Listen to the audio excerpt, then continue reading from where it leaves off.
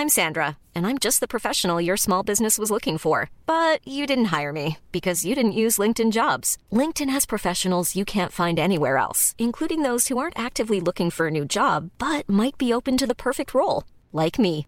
In a given month, over 70% of LinkedIn users don't visit other leading job sites. So if you're not looking on LinkedIn, you'll miss out on great candidates like Sandra. Start hiring professionals like a professional. Post your free job on linkedin.com/people today. Everyone knows therapy is great for solving problems, but getting therapy has its own problems too, like finding the right therapist, fitting into their schedule, and of course, the cost. Well, BetterHelp can solve those problems. It's totally online and built around your schedule. It's surprisingly affordable too. Connect with a credentialed therapist by phone, video, or online chat, all from the comfort of your home. Visit BetterHelp.com to learn more and save 10% on your first month. That's BetterHelp, H-E-L-P.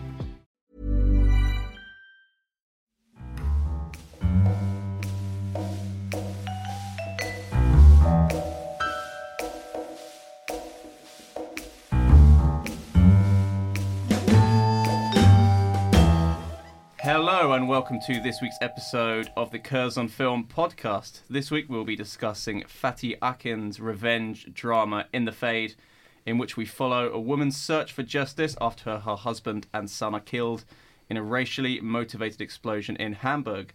That woman, Katia, is played by German actress Diane Kruger, no relation to Freddie. I'm Sam Howlett, no relation to Liam Howlett, the performer in The Prodigy. And joining me this week, regular podcast guest, Stephen Ryder, no relation to Easy. Hello. And, sometimes on the podcast, we are joined by contributor Steph Watts. But this week, making her pod debut, we are joined by Amy Watts, no relation to Steph. Hi. Hi, Amy. Hello. Welcome. Amy works in Curzon Aldgate and is also part of the Dispatch Feminist Moving Image Collective. So we put on screenings around London films made by women, non-binary and trans women. And you can go on the website. There's interviews and essays on films by women. Brilliant. They're great. They're really great, actually, yeah. So we'll be reading out listeners' tweets and emails at the end of the show. So if you do have any thoughts on In the Fade that you want us to read out for next week's show, then you can email us at podcast@curzon.com or you can reach out to us on Twitter, follow @Curzon Cinemas, and look out for our reply call-outs. So let's dive straight into this film. Interestingly, it's 2 weeks in a row now that we're looking at films where they are anchored by grief-stricken female performances, and those have very much been the main talking points. So last week we spoke about Hereditary, and I think the main thing that people were talking about Hereditary was how great Toni Collette is in that film. And what I've seen so far about In the Fade, because people have been seeing it for a long time now. It premiered at last year's Cannes Film Festival, and Diane Kruger won the Best Actress award there.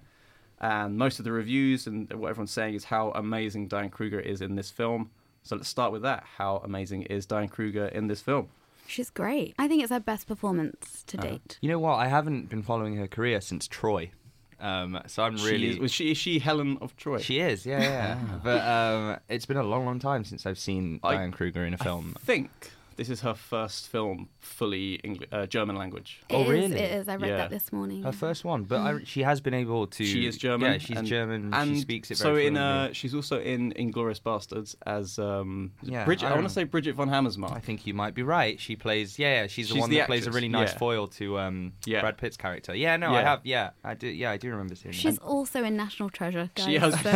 She's in National Treasure 1 and 2. I mean, this seems like quite a big diversion then, to be playing kind of a character that's in every single scene of a film. Yeah. And to carry a film with such poise and kind of a really... it's a really sharp-edged performance, I think. It has a lot of, she has a lot of emotions that have to cross her face throughout the whole film, but it's like a very layered performance in a lot of ways. But I can see why she's been getting so much praise. It is fantastic. She manages to do the sort of explosive emotions really well, but then also really subtle facial acting. It's very true. And it's interesting that you bring up this aspect of grief as well after talking about Hereditary, because Toni Collette in that film we spoke about last week is very melodramatic. Whereas I think what this film does is, instead of heightening the kind of the fear and the horror of grief. It almost at points it's about the bureaucracy and the mundanity that people have to go through after they have such a huge loss in their life, and the frustration she has to face with being asked these very mundane questions as she's still struggling with this huge like existential like angst-ridden issue that she's got. And I think that Kruger plays that excruciatingly well, to the point where you share her frustration on screen. Yeah, and she also has to suppress a lot of her emotion just to, like, in her quest for justice, she has to keep everything together. I mean, there's one great scene where she sort of lets rip in the courtroom, but other than that, she's quite controlled. Yeah, I mean, there's the she has to find a way to deal with this, and one way that she deals with it quite early on in the film is turning to drugs.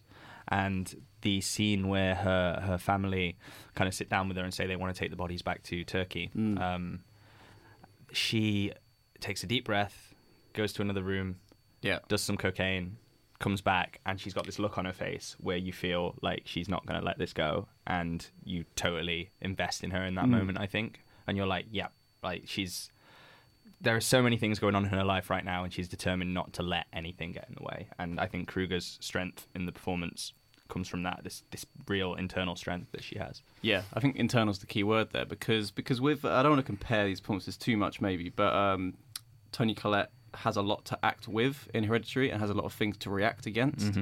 Whereas Diane Kruger is, although she does have the instant at the beginning, the explosion, the rest of the film is very internal, and there's a lot of people talking around her, but not necessarily always to her, because the bulk of the film, maybe we should break down the film a bit, because the bulk of the film is a courtroom drama. Yep. Which kind of surprised me in a way. The film is divided into 3 parts. Literally, it's got 3 sections: part 1, part 2, and part 3. Each give it a title. Part 1 is the explosion, the aftermath, and sort of the exploration of her grief. Part 2, which I guess is the bulk of the film, is this court case, the courtroom drama. And then part 3, we can't really talk about. No, not in detail. Not in detail. We'll touch on it, but it takes a turn. Let's say that.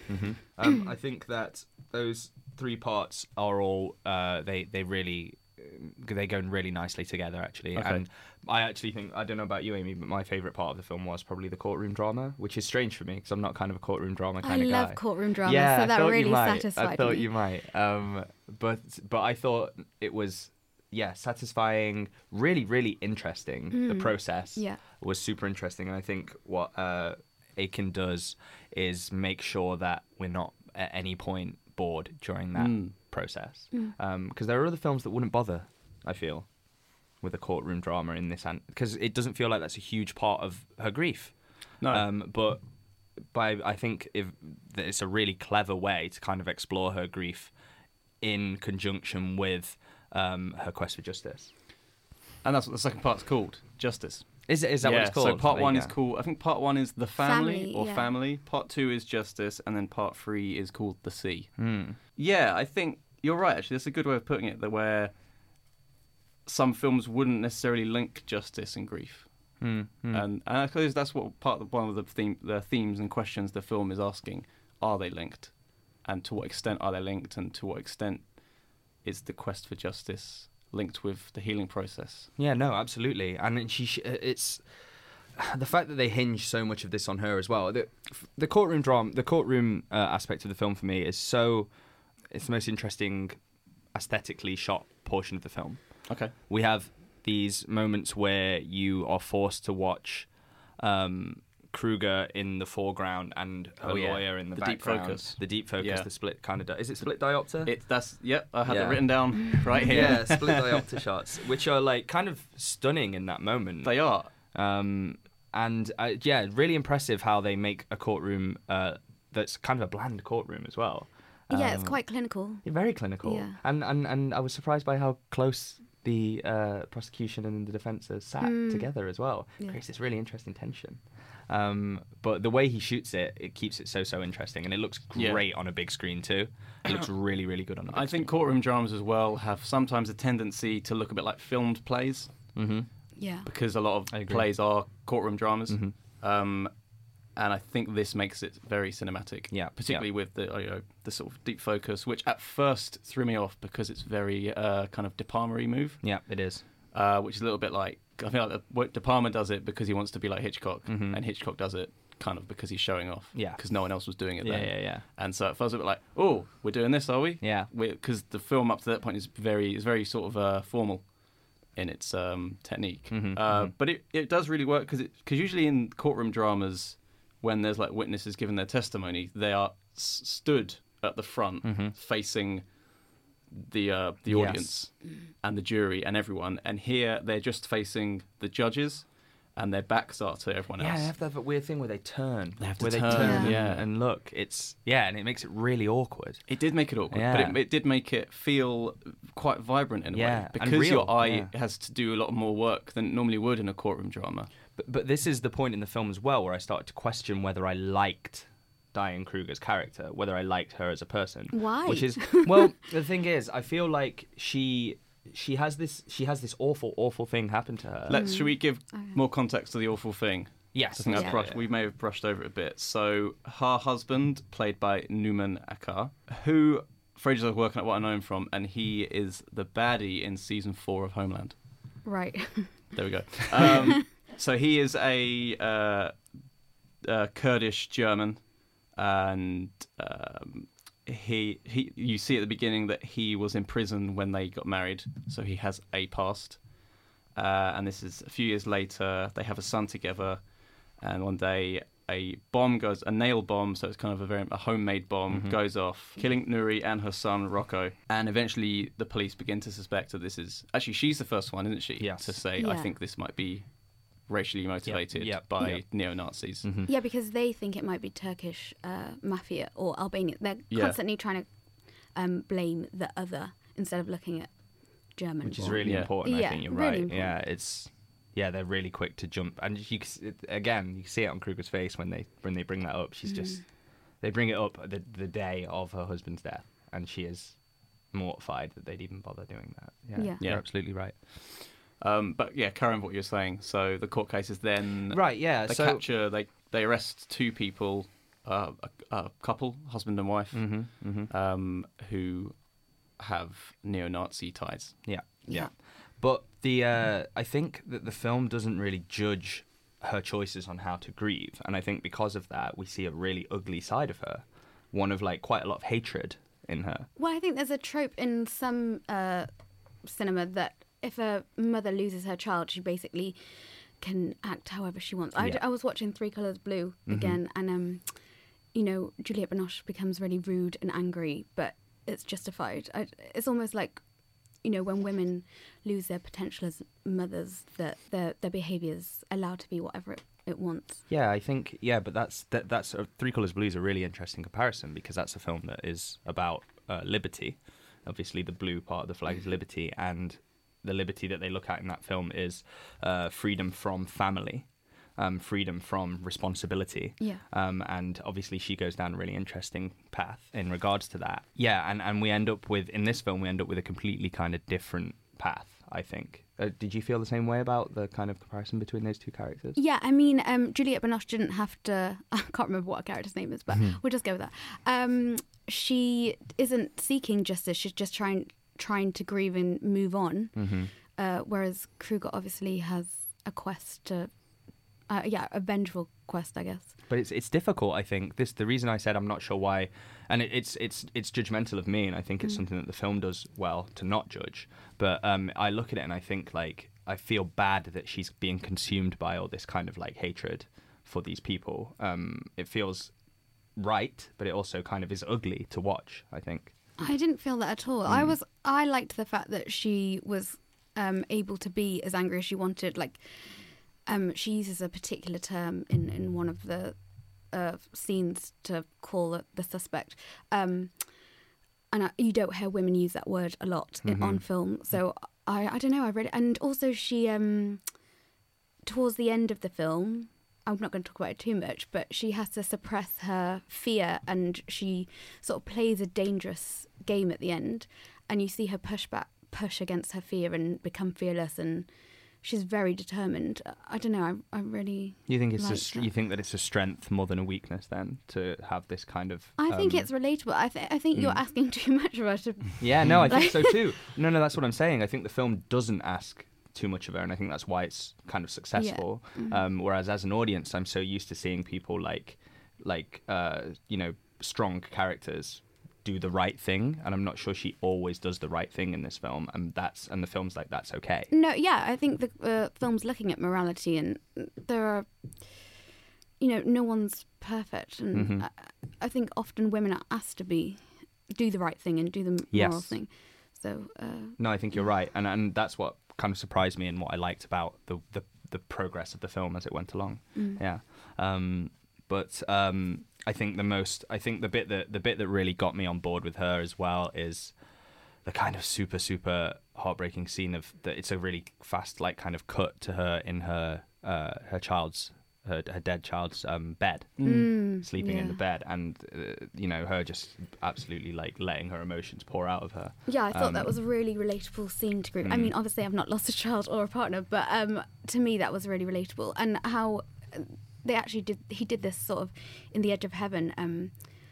I don't want to give his the plot away. Is this his previous? Yeah, one of his previous films. A mother loses her child, and there's a scene in that where she's in bed crying, and time passes, sort of the day passes, and I think it reflects how, even though days pass, grief is always still there. And yeah, absolutely. I think he portrays grief really well on screen. No, I agree. So let's talk a bit more about the kind of the antagonists of the film then, the sort of the neo-Nazi couple. Is it the Mullers? The Mullers? The Mullers. Yeah. The Mullers. Yeah. What did you think of them as characters? What did you think of their introduction? How they were portrayed in the film? They don't really get any depth to them. No one's really explored. No character's really explored as deeply as Diane Kruger's character. And maybe he was making a point where we should be looking at the victims rather than focusing on the psyche of murderers.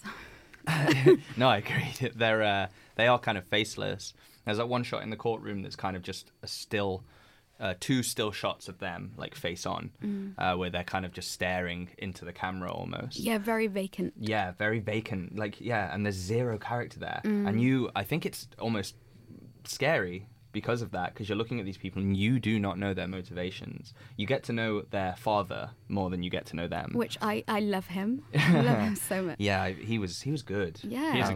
That's a great like actor moment, isn't it? His scene. Yeah. Between him and Diane Kruger's character, especially their eye contact and that was probably my favourite scene of the film. Where he has to basically like apologise when they're having a cigarette outside after. Yes.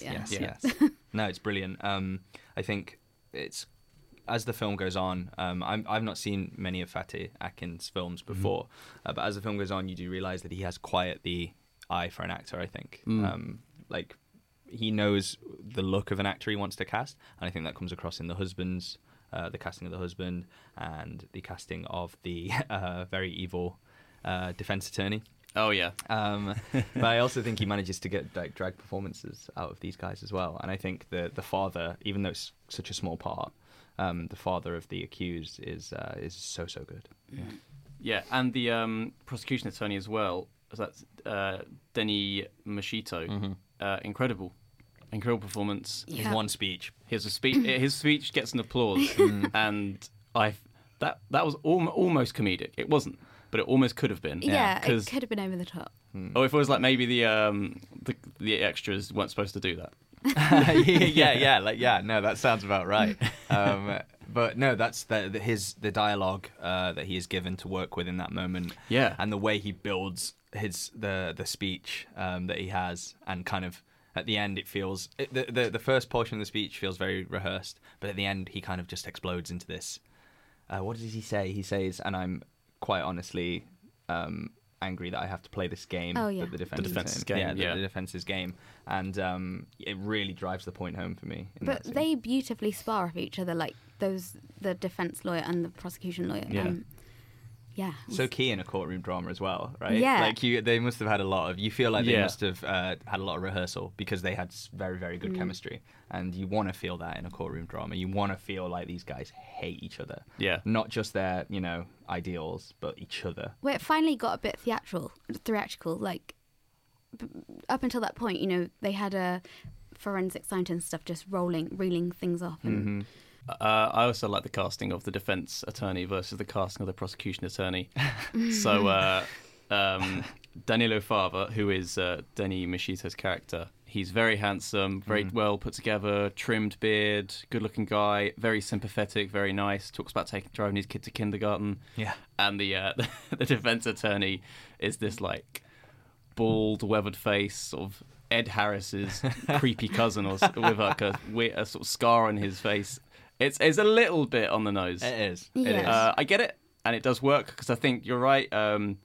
Fatih Akin knows what he's doing with actors and staging and blocking well enough, and the dialogue works really well, and how those courtrooms play out. It doesn't feel like it's stagey at all, as we said earlier, but a different director may have mishandled those sort of oppositional characters. Yeah, I think so. And even the neo-Nazi couple, they're a little bit. There's something quite Aryan about them. Yeah, no, there is, which absolutely. Yeah. I mean, there has to be. I mean, yeah. it's kind of, it works, but yeah, it's a little bit. And as one last thing about this, about the courtroom scene, I think one of the things it does so well is as it goes on, and as this awful defense attorney is like kind of getting the upper hand a little bit, and then dropping back down, and it's tying Diane Kruger to a railroad. Yeah. And you start to realize that this case, which seemed so cut and dry, is not.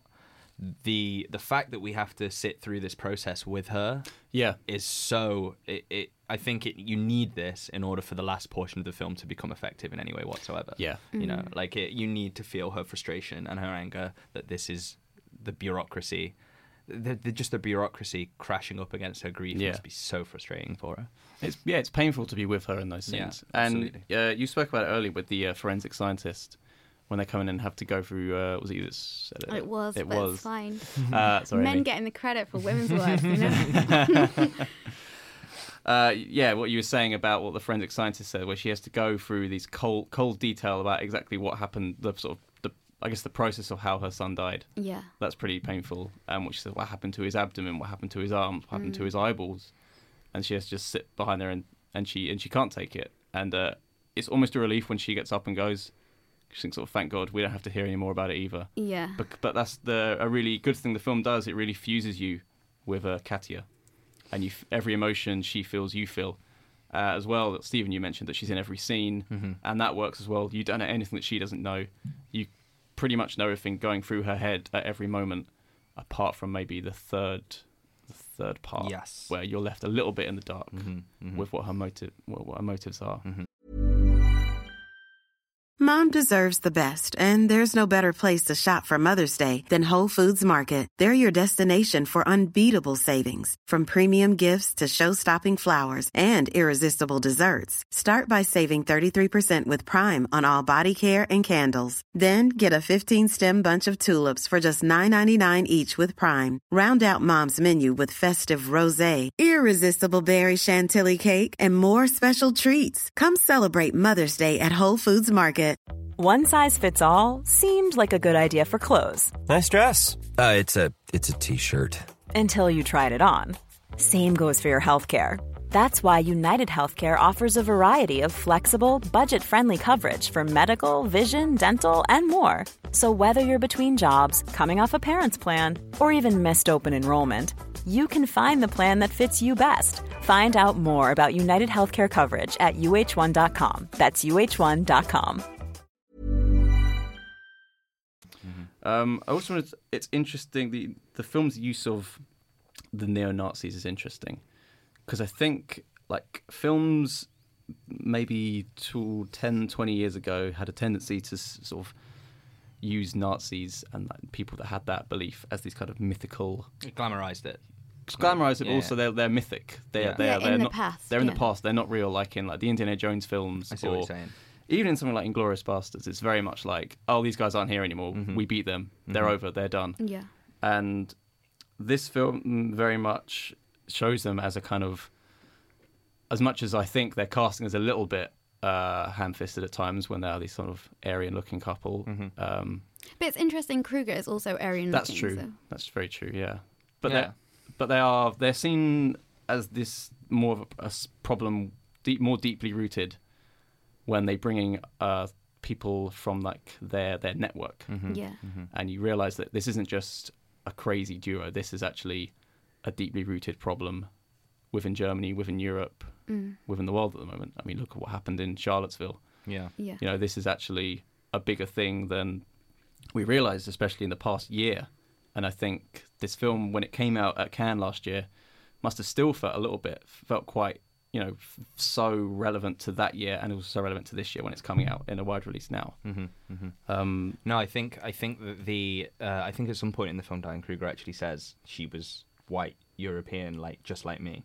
Yeah, no, she says she's just as German as I am. Just as German as I am, and I think that's what It's a good line. Yeah, I think that's what Aiken wanted to get across, is like that for all of the kind of hand wringing and fears about kind of external terrorism at the moment. This idea of like an internal terrorism coming from your own country is just as terrifying. And when she says that, you get this idea, or you get this bigger picture of this isn't about race or culture. This is a kind of bigger picture of violence in the world at the moment, and people acting out acts of violence that are destroying lives. And her life is the one we get to see in this picture, but there's so many more than that. Yeah.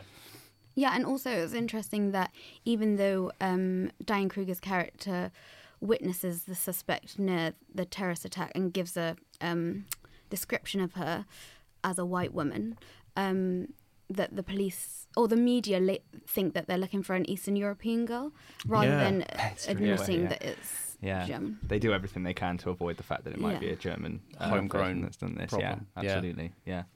All right, so let's tentatively talk about the third part, which is very ambiguously titled The Sea. Doesn't give anything away. And this is the smallest part of the film. I think it's about, all in all, 15 minutes or so. 25. Is it 25 minutes? 25 minutes. Wow, Do you have the breakdown of the parts, Amy? I was watching it late last night and I was like, okay, I've got 25 minutes. When that chapter heading came This was my up, second viewing. I wasn't trying to get through it, for the listeners. I wasn't looking at my clock the whole time. Okay. I think it feels short because quite a lot happens compared to the rest of the film. I love films the that pace are split. picks up. Yeah, in the final chapter, for sure. I mean, that's probably why it seems so quick, right? Yeah. But you're also right about Diane Kruger's character. In that point, we become less attached to her. All of a sudden, she seems more detached, and her decisions aren't quite as clear. And we're unsure of what's motivated her to go and, I guess, get her revenge on these people. In the final part, I feel like there's a sense of calmness that almost takes over. She's not really crying anymore. Yeah, we're a bit more detached from her. And I think the weather, I was thinking about throughout the whole film, the weather kind of reflects her stage of grief. Bit of pathetic fallacy. Exactly, yeah. The rain at the beginning, I feel like it's almost another character, guys, I think. I did that shot of her, not to move away from the final part, but there is that shot of her at the beginning when she's walking in the rain, the one that they use for the poster. Oh, yeah. Yes, and the music and the slow-mo. So good. Like some sort of neon lights. And so stylish. Really impressive. There are quite a few, really interesting, impressive shots that Aiken does in this movie that are like that kind of take you back a little bit. So he's a really, really good visual director, I think. Yeah, and it's not the kind because for most of the film set in a courtroom, you don't expect it to be this visual. Precisely. Yeah. But going back to the final portion of the film, I think that there is a moment within that kind of final 25 minutes where she gets a call from the lawyer, the prosecution. And I think that was my favourite part of the film, that conversation that they had where she has to kind of satiate him a little bit, I guess, and tell him what he wants to hear in order to do what she needs to do. Did you suspect the end? I'm not going to talk about what actually happened, but did you suspect from that phone call what was going to happen next? Or I didn't. No, I was still ambiguous about it. But Sam, you nailed it. Yeah, you nailed it. I kind of thought, all right, yeah, because her acting is great in that scene, and I suddenly did think the way she's saying it isn't the way she said anything else in the film. I thought, well, clearly, we're being very mysterious and ambiguous. Yeah, here. I know, yeah. So, where do we sit on the ending and what she's doing in this last scene? because I'm kind of on two minds about it. I think. You've heard the thing with revenge films is. The thing with revenge films is that they always tend to have the same kind of message in them, which is revenge is bad. Like, don't become the person that you despise. Revenge will corrupt you. And I think what this film does that's very interesting is that it breaks her down so much to the point where she doesn't even seem like she is kind of salvageable. And well, she's lost her whole life. Yeah. Like, even she doesn't even have a job outside her family. Like, her role was as a mother and the bookkeeper for her husband. She doesn't seem to have many friends. It's like her sister and her son and her father. Like, her life is over, really. Yeah. But she kind of... the revenge that she wants doesn't feel like revenge to me. It feels like the final kind of act of a broken person, you know? I didn't feel any relief by the end of the film, I have to say. I don't feel like it's a cathartic film. I feel like it's a very, very sad film, but one that is really important. And where do you stand on the final act and also on that last few seconds of the film? I thought it was provocative. I still don't really know how I feel about it. Because there's a section before that in the last bit where she changes her mind about what she's going to do, which I thought was quite an interesting scene, but we can't really talk about it. Her decision at the end, I think, was I could see exactly why she would do that. What she did. Yeah, I agree. Yeah, the film sets it up so you're not questioning it. I think. Yeah. I think that it's that's why I think it's so impactful, because you're with her at that point, you know, and it's hard to watch. It's really hard to watch. Yeah, we've spoken quite a bit about revenge films, haven't we? We have, yeah. And I like them, especially when I love Blue Ruin. I know you're not a fan of Blue Ruin, but I love Blue Ruin. I think Blue Ruin's a really great example of what a revenge film can be and do. But then I also love John Wick, which is a revenge film that doesn't ask any questions about should he be doing this. and also is, you know, it's about a dog. Like, it's not the same level at all. Yeah. But there's just that idea of like, I think you're right. Revenge films feel like they have to contextualize revenge and have to ask these questions rather than just letting their characters get away with it. And it sends a bad message. And have to be cathartic. Yeah, like they that's what they exist for. They exist for as a stand-in for audience catharsis. And I think that In the Fade is not willing to give you that catharsis. Yeah. I think it wants you to, like it has with Amy, and in a lot of ways, like it has with me, it leaves you kind of unsure how you feel. It's definitely not a like a meh ending. It's definitely an ending that it's a big, great ending, a loud exclamation mark to the film, and it allows you to rethink the past hour and a half or whatever in a different light, and that's what a good ending should do. I'm just not sure about how I feel about the ending. I'm not sure if I'm glad that's happened to that character, or if maybe it is a very sad, depressing ending. I'm not sure. Or maybe she finds relief. Maybe at that point it's not about us because we've been slightly unfused from the character at this point. Maybe this is now we have to let her go in a way, and I don't know. Yeah, it's quite a visually beautiful scene, like from where it goes to the sky. I loved that with Licky Lee's song. Yes, It was really beautiful. No, that was a really nice final, and the juxtaposition of shot with the camera. It goes upside down, doesn't it? Kind of on the sea. Yeah. What was the juxtaposition there, Amy? Actually, I can't say because. Yeah. All right. Okay. Amy, so you've told me off mic that this is in your top 5 films of the year. Do you want to summarise why this is in your top 5 of the year? I think the cinematography is beautiful. I liked that it had a courtroom drama in the middle, and then it had this like suspenseful act at the end. Amazing, incredible performance by Diane Kruger. Like, she really grips you, and she has gravitas, and like watching her perform it with all the subtlety is quite exciting for me. I don't know. I get a thrill watching actors do great performances. Yeah, so. especially actors who have been kind of on the sidelines for a little bit. Yeah. Like, not that she hasn't been working, but actors who don't get maybe as much praise or roles like this to come in kind of like in the midst of her career or in the like middle, late stage of her career and just kill it. Yeah. Is really, really impressive. Also, one final thing, I thought the music was great, and he does this thing with slow motion and the music, and the music kind of reminded me of the music in You Were Never Really Here. The music is by Josh Homme. Josh Homme from Queens of the Stone Age. who have a song called Don't In know. the Fade.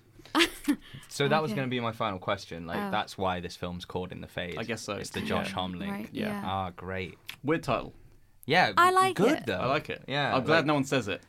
Like, you can imagine, like, you're in the fade now, kid, or something like that. Now we're really in the fade. Yeah, I mean, I quite like it when the movie titles are said in the movie, so I've got to disagree with you there. Don't think this would have worked. That in wouldn't this have worked. film. We could have made it work. So, In the Fade is out in cinemas this Friday and is also available on Curzon Home Cinema.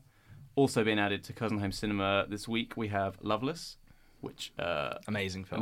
which we spoke about on the podcast a few months ago now. As well as I, Tonya is going to be added to Curzon Home Cinema too. Very fun movie. I really enjoyed it. And Alison Janney won Best Supporting Actress. She's great. And very quickly then, we have a tweet to read out. So last week we reviewed Hereditary. Do go back and listen to that, as it's a film that people are still talking about and we'll be talking about for over, I think, for the months to come still, I think. Decades to come. Stephen, you spoke to writer-director Ari Aster. It's a great interview, so do check it out. This is from @FilmFanStevie. It's not me. It's not you. No. Love the film Hereditary. Seen it twice now. Toni Collette is phenomenal in the film, but it's not a scary film. It's definitely a film that will have you on the edge of your seat, but shouldn't be called this generation's The Exorcist. As a horror fan, I think it's a cheap way to sell tickets. Talking to other horror fans last year, it's definitely splitting fans down the middle of love and hate. Hereditary is what I call a Marmite film, but all agree it's an incredibly tense film, but not really scary. What do you think? Do you think it's scary? Yeah, I do. I Yeah. don't know where this is coming from. Like, I've been, obviously we work at a cinema, and I've been really interested in kind of the audience reaction coming out of it. Yeah. A lot of people are coming out with like this look of cold dead terror on their faces, but then a lot of other people are coming out and they're exclaiming, "Oh, wasn't that scary?" Yeah. Like they've been through a challenge, like a theme park ride. And I think it's a shame that the film decided to market themselves that way. Yeah. You know? I've seen it twice now as well. And I'm a horror fan. I like to think I'm pretty hardened to horror. And I think it's scary. Yep. I was scared the second time. Yep. I think it's really scary. It's that first, the bit that gets me is that first in the car. Yeah. Gets me every time. It's horrible. Yeah. Have you seen it yet? I Amy? haven't. Will and you be seeing it? Yeah, definitely. Yeah? Just, been watching In the Fade a lot. Amy's top 5 films are all in the fade. No, it's all worth seeing. I'd be interested to see Did if you guys see were scared. McQueen? Can we just talk Yeah, I about can see random McQueen. stuff? McQueen's great. Yeah, well, it didn't make me cry though. A lot of people said that Okay. it did, but It didn't make you people cry. should go see that. Instead of Hereditary. No, or but both. just as well. Yeah. Just as well. Double Yeah. bill of McQueen and Hereditary, I think. Yeah, or Solo. No one's seeing Solo. Come on, give Solo a chance. When's Give that? Solo a chance. Come on, guys. Disney. Right. So if you enjoy the show, subscribe, leave a review and a comment. It means a lot to us. We're available every week on iTunes and Acast. You can follow me on Twitter @SamHowlett_1. You can follow Stephen on Twitter @Irma_Pep. Yeah, you just what does go that Are back- you mean? new? I only good. made it to discuss Twin Peaks when Twin Peaks was going Right. on. But I guess I'll get back on now. Yeah. Maybe. And Amy, you are on Twitter Amy Violet Watts. That's the best one. See, Yeah, 'cause we've that got your middle name? underscores and Yeah. numbers. It's a great name, isn't it? What are your... Violet. Yeah. That's lovely. I know, With that's the the Incredibles only 2 nice coming out bit soon of- as well. It is. Someone in this room has already seen it. Yeah, Oh. Talk about that soon on the Pretty good. Well, you crush on one of the Incredibles, don't you, Stephen? Shutting this down. Thank you very much for listening, and we'll see you next week.